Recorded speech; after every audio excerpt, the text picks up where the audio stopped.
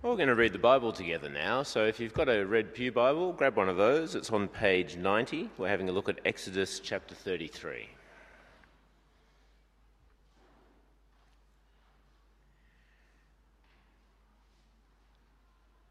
Exodus chapter 33, beginning at verse 7.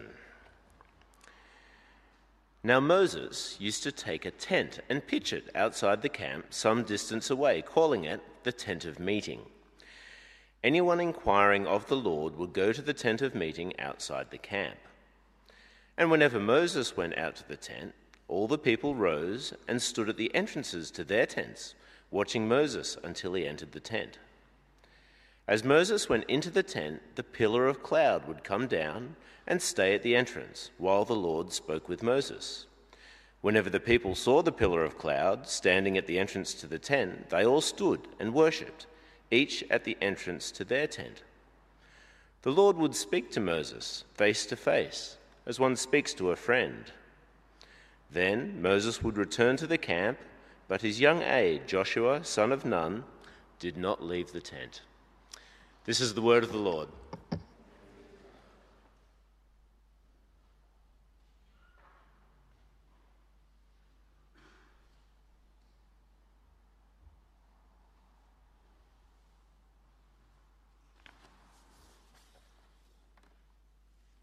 Well, good morning. I apologise, my voice is not quite what it normally is. I've had a COVID test, everything's fine, okay, so I'm negative, so you can, but it's this infection, respiratory infection I've had sort of been a bit more difficult for me than I must be getting older. Hasn't shaken it for over a week now.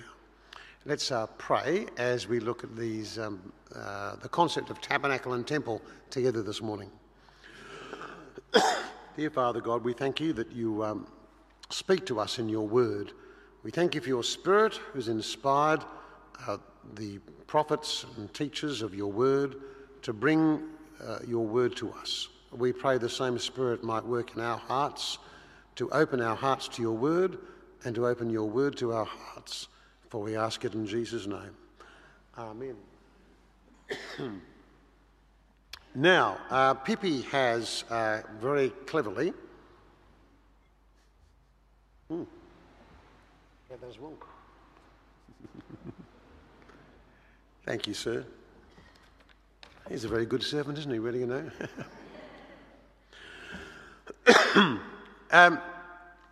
We're looking at John's prologue to his gospel, the first 20 verses or so of John chapter 1. And in the beginning, we heard last week, or the week before, and we've worked through the prologue, whereby the Word who was in the beginning was the Word was with God, and the Word was God. All things were made by him, without him was not anything was made that was made. And so creation is the beginning of that. And then it speaks of the Word. He was in the world, and the world was made by him. He came into his own, but his own received him not. That's a reference to the Word of God in the Old Testament, coming to Israel. And the Word was spoken through the prophets of the Old Testament. So the reference to John the Baptist is the final prophet before Jesus arrives. But when we get to verse 14, we get... Verse 14, am I doing this or are you doing this? Someone's doing it, that's good, isn't it? When we get to verse 14, we see the Word becomes flesh. Interestingly, the name Jesus isn't used in the prologue. We're talking about the second person of the Trinity, the Word of God, the Son of God, and the Word becomes flesh. And in our NIV we have, and dwelt among us, and Pippi's talked about that. But as she said, the Greek word behind that is tabernacled among us, pitched his tent.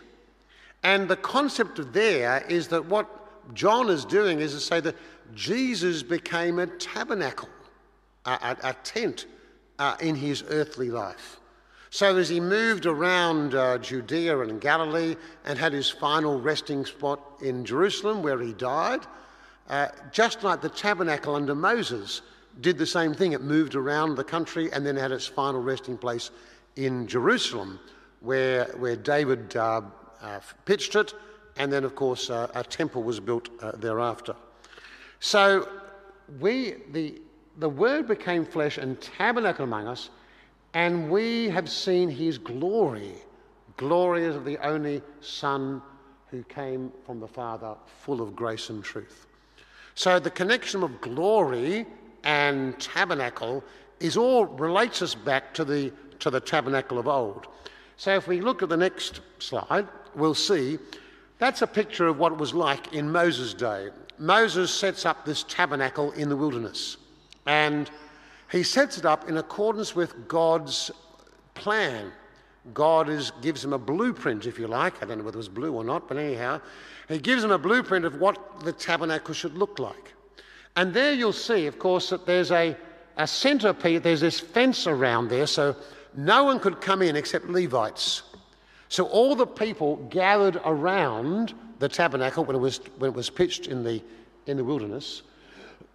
In the centre, you've got, or towards the end, you've got this tent, and its tent has got animal skin on the outside, and on the inside there is two parts of that called the Holy of Holies and the Holy Place.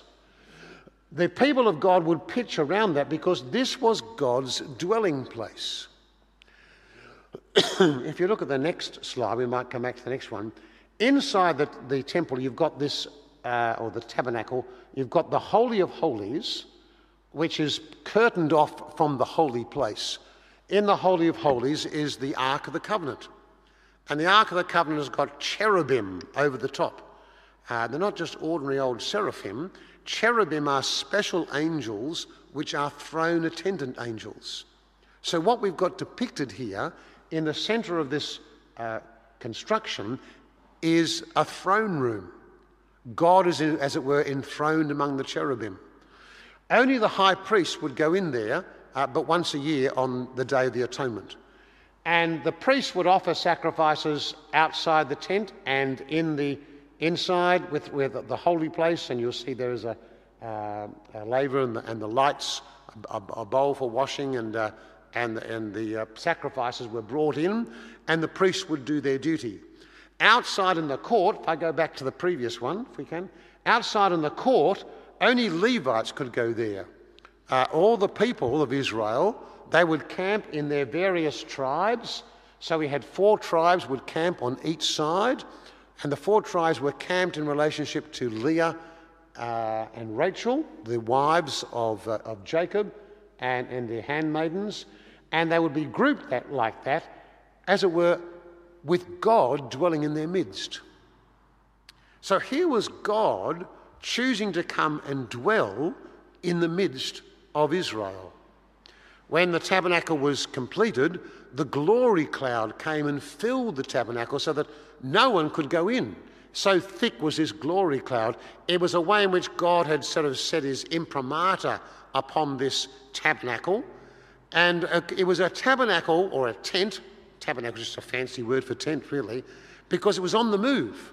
It was on the move through the 40 years in the wilderness, and then, of course, into Israel. As I said, it moved around a bit. It's Shiloh for a bit, his final resting place in Jerusalem. But what I want you to think about is that this was patterned after the heavenly sanctuary. So if you can take that picture as a horizontal picture and then flip it vertically. So the outside, the court is open to the sun and the sky, just like we are. In the highest heaven is God's presence, his own real throne room, if you like. And then the glory of God surrounds, in the holy place, if you like, the heavens above, which we see. We can't see into the Holy of Holies from where we are on earth. So that the tabernacle actually reflects horizontally a vertical reality.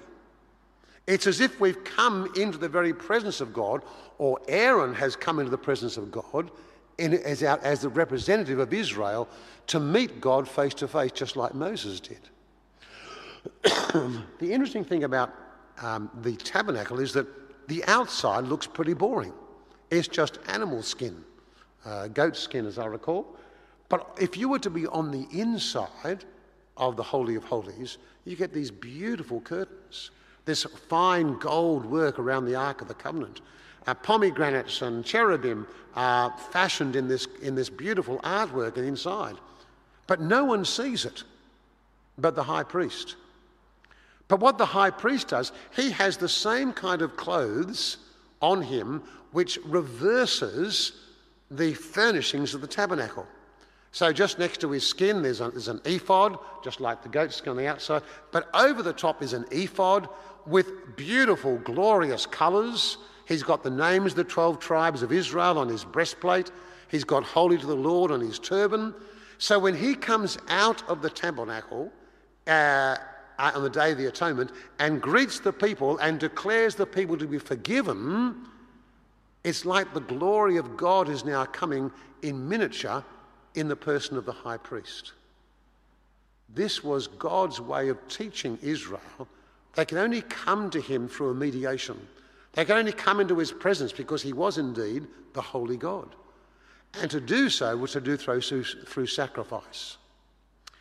The dwelling of God was also a meeting place for God, so that God met with his people. Moses would meet with God in the tent of meeting, and he would mediate God's laws and directions to the people of God in the time of the tabernacle. If we move on to the next slide, because there are people watching online, this actually is a picture of, it's not quite Solomon's temple. King David wanted to build a temple. He wanted a permanent resting place for the tabernacle. But it wasn't to be David, it was to be David's son. And that has significance too, we'll see shortly. So that Solomon actually builds the temple. So we're now in the 11th century BC, or 10th century BC, and so Solomon builds this glorious temple. The temple has new additions, so there's now a court for the Gentiles and a court for women, but the inner part, the part where the Holy of Holies is still preserved for only the high priest once a year. And the holy place also for the priests, and the Levites have their special place. This was, if you like, a permanent dwelling. And when Solomon built his temple, the glory cloud of God, the Spirit of God in glory, came and, as it were, sanctified this presence, consecrated this building as a place of God's own habitation. That God was saying he would dwell here. It's very interesting when you look at 1 Kings chapter 8, Solomon has this wonderful prayer. And he says, how can the God who inhabits eternity dwell in a building like this? And of course, Solomon recognised that no building could contain God. It was a symbolic aspect of the presence of God among his people that the temple represented. And the permanency of the temple in Jerusalem, in the city of the great king, it's the son of David that actually builds this temple. This temple actually is not Solomon's temple, it's a picture of Herod's temple. After the Babylonians destroyed the temple, so you can imagine what it would be like to have destroyed this beautiful artwork, this beautiful temple and stones. And the Romans and the Babylonians did that in the 6th century BC. And then, of course, Israel sent to exile, they come back from exile, and Zerubbabel rebuilds the temple. But the temple that Zerubbabel built never has the glory cloud of God come upon it. Very interesting. The glory cloud appears in the tabernacle and in Solomon's temple, but not in Zerubbabel's temple. Later on, just before Jesus is born, Herod starts building, refashioning Zerubbabel's temple. And that's the picture of what you've got. That's the kind of temple which would have been in Jesus' day. Why is the glory cloud not there? Because the true glory of God was going to enter into that temple in the person of Jesus. So when you get to, if you look at the next slide, in John chapter 2, when the next chapter after we're looking at in John's Gospel, Jesus comes and he sees the money changers in the temple and he gets rid of them. And then he makes this prophetic statement. He says, Destroy this temple, and I shall raise it again, and in 3 days. But the temple he spoke of was the temple of his body. You can imagine how extraordinary that would have been for his hearers. Here is this magnificent building of the temple, which Herod had made additions to, and for Jesus to say this is going to be destroyed. That was almost like blasphemy, like the Babylonians coming in 587 BC. No, Jesus is saying, yes, this edifice is going to be destroyed, but I'm going to raise up a true temple, and that's the temple of his body. When Jesus spoke these words, it wasn't clearly understood. And John records in the chapter that after Jesus was raised from the dead, the disciples remembered these words. The tabernacle and the temple were both meeting places for God. They were mediated by the high priest. The writer of the Hebrews says that when Jesus rose from the dead, he entered into heaven as a high priest. He enters not into the earthly temple, but into the true presence of God. And there, as it were, makes satisfaction for our sins. So what Jesus has done is Jesus has fulfilled all that the temple, the tabernacle before it, had identified, had symbolised. And he does so in his body. So that Jesus' body is the new temple. You can read that throughout in John's Gospel. There are various features of that. You can see them as you read through John's Gospel. But St. Paul picks this up when he says in 1 Corinthians 12:27, you are the body of Christ. That is, the temple. You are the body of Christ, and each one of you is part of it. So what we have here is that what Paul is saying is that the language of the temple, Jesus now builds a new temple. But the temple is not just his physical body, it's the body of Christ. So when we speak ourselves as the body of Christ, it's a way of referring to us as the temple. In fact, Paul says this in 1 Corinthians 3, when he talks about you are the temple of God, collectively the temple. One of the problems we have in our language is that we sometimes refer to this building as the church.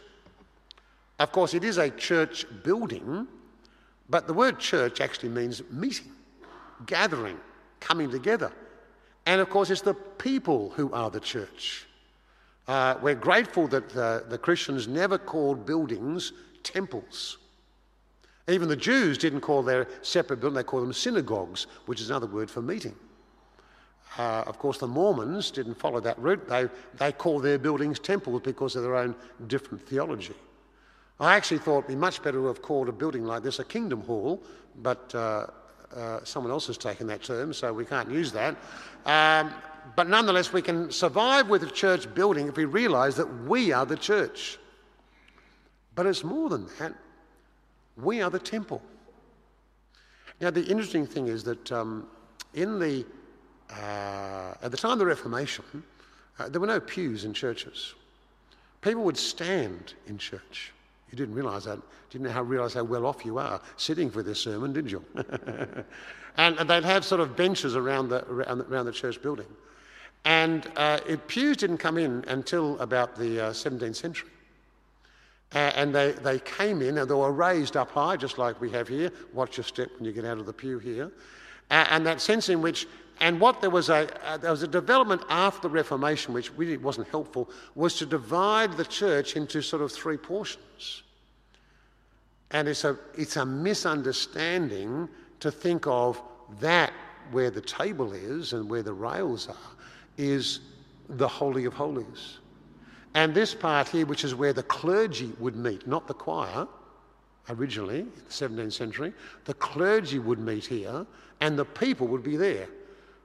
What Cranmer did in the Reformation was he said there aren't three sections, nave, chancel and sanctuary. There's only two sections, nave, where you sit, and chancel, where we are.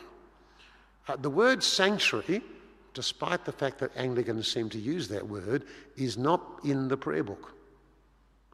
The rails only came in the 19th century. Didn't have rails. You would kneel, but you didn't have any aid. The rails were just there to help you. It wasn't there to stop you going in. When I was a young boy, I was told, you're not allowed to go behind the rails because that's the holy place. And that's not true. It's only a place which, because we serve the Lord's Supper there, the body and blood of Christ, which are holy elements, certainly true. That's why it's Holy Communion, when we participate in the body and blood of Christ, because we are the body of Christ. Now, we're sort of stuck with that in one sense in our buildings like this, but we mustn't think that this is some kind of reflection of the temple. Why? Because you are the temple. Not just you collectively are the temple, but you individually are temples.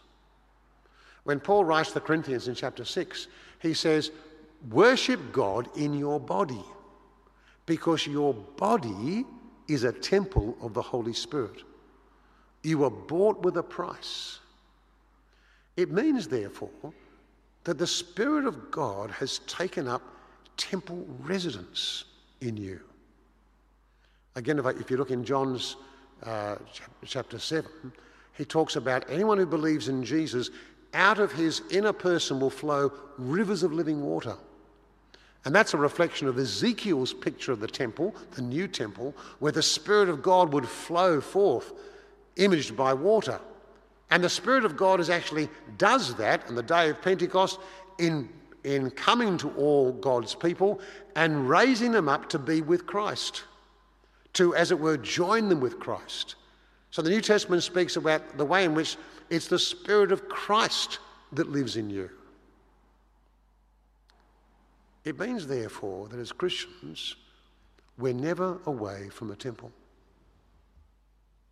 It means, therefore, that where in the Old Testament you'd come to the temple to worship, now we're always in temple. Every aspect of our lives should be worship. That's the service of God. It raises the stakes for the lives we live because we are always living in the presence of God. And that's because of what Jesus has come to do. Jesus has raised us up with him. We're with Christ in the heavenly places, but we're very much located here on earth. But Christ is with us. Remember Jesus' words to the disciples when he gives them the Great Commission, "Lo, I am with you always, even unto the end of the age." And of course, at the end of the age, when God wraps up this old world and brings in the new heavens and the new earth, when you read in Revelation 21:22, "And I saw no temple in the city, because the Lord God and the Lamb of God are the temple. There was no sun nor moon, because the glory of God would shine from the Lord God and the Lamb." That picture we have is where the temple is subsumed in the presence of God. And we will be a part of that. We'll always be living, as it were, in that temple experience. But we're living now in that temple experience. And so the question at the end of the sermon outline, which I've been vaguely following, is how should we then live? The significance of you being a Christian, if you've put your trust in Jesus, if you've been baptized into Christ, if you've identified yourself as a follower of Jesus, the reality is that Jesus has come to make his home in you. In John 14, it talks about the Father and the Son make their abode in the believer, and they do that by the Spirit. God, in his Trinitarian reality, makes his home in us. You know what it's like when someone comes to your house and the place is not quite tidy, so you run around making sure everything's tidy? Well, imagine if there was someone always in your home, always watching what you're doing, always present in every aspect of your life at home. Well, that's what it's like when you're a temple of the Holy Spirit. God is present with us, refining us, changing us from one degree of glory to another. Christ in you, the hope of glory. So when John opens his gospel with the Word of God, who from the beginning has been God, even before the beginning, at the beginning God created. Of course, God pre-exists the beginning. Time begins at creation, but God pre-exists time. The Word's always dwelt with the Father and the Spirit. And now the Word becomes flesh and dwells among us, tabernacles among us, because he's gathering to himself temples of the Holy Spirit. He's gathering to himself people who will live lives that honour him and please him and rejoice in him. And as Christmas dawns upon us in less than 2 weeks' time, we reflect upon that first Advent and that second Advent, when Jesus will come back to wrap up this world. The question for us as we live each day as temples of the Holy Spirit is, how shall we then live? Shall we live in recognition that God is with us and that what we do in the body is to please him? Let's pray. Father God, we thank you for your word, and we thank you for your Spirit, the Spirit of the risen Jesus who lives in us. We thank you that you should not only in Christ become flesh, but that you should dwell in us as human flesh to renew us, change us, to make us more like your Son. So, Father, bless us each day as temples of your Holy Spirit, that we might live for your glory. For we ask it in Jesus' name. Amen.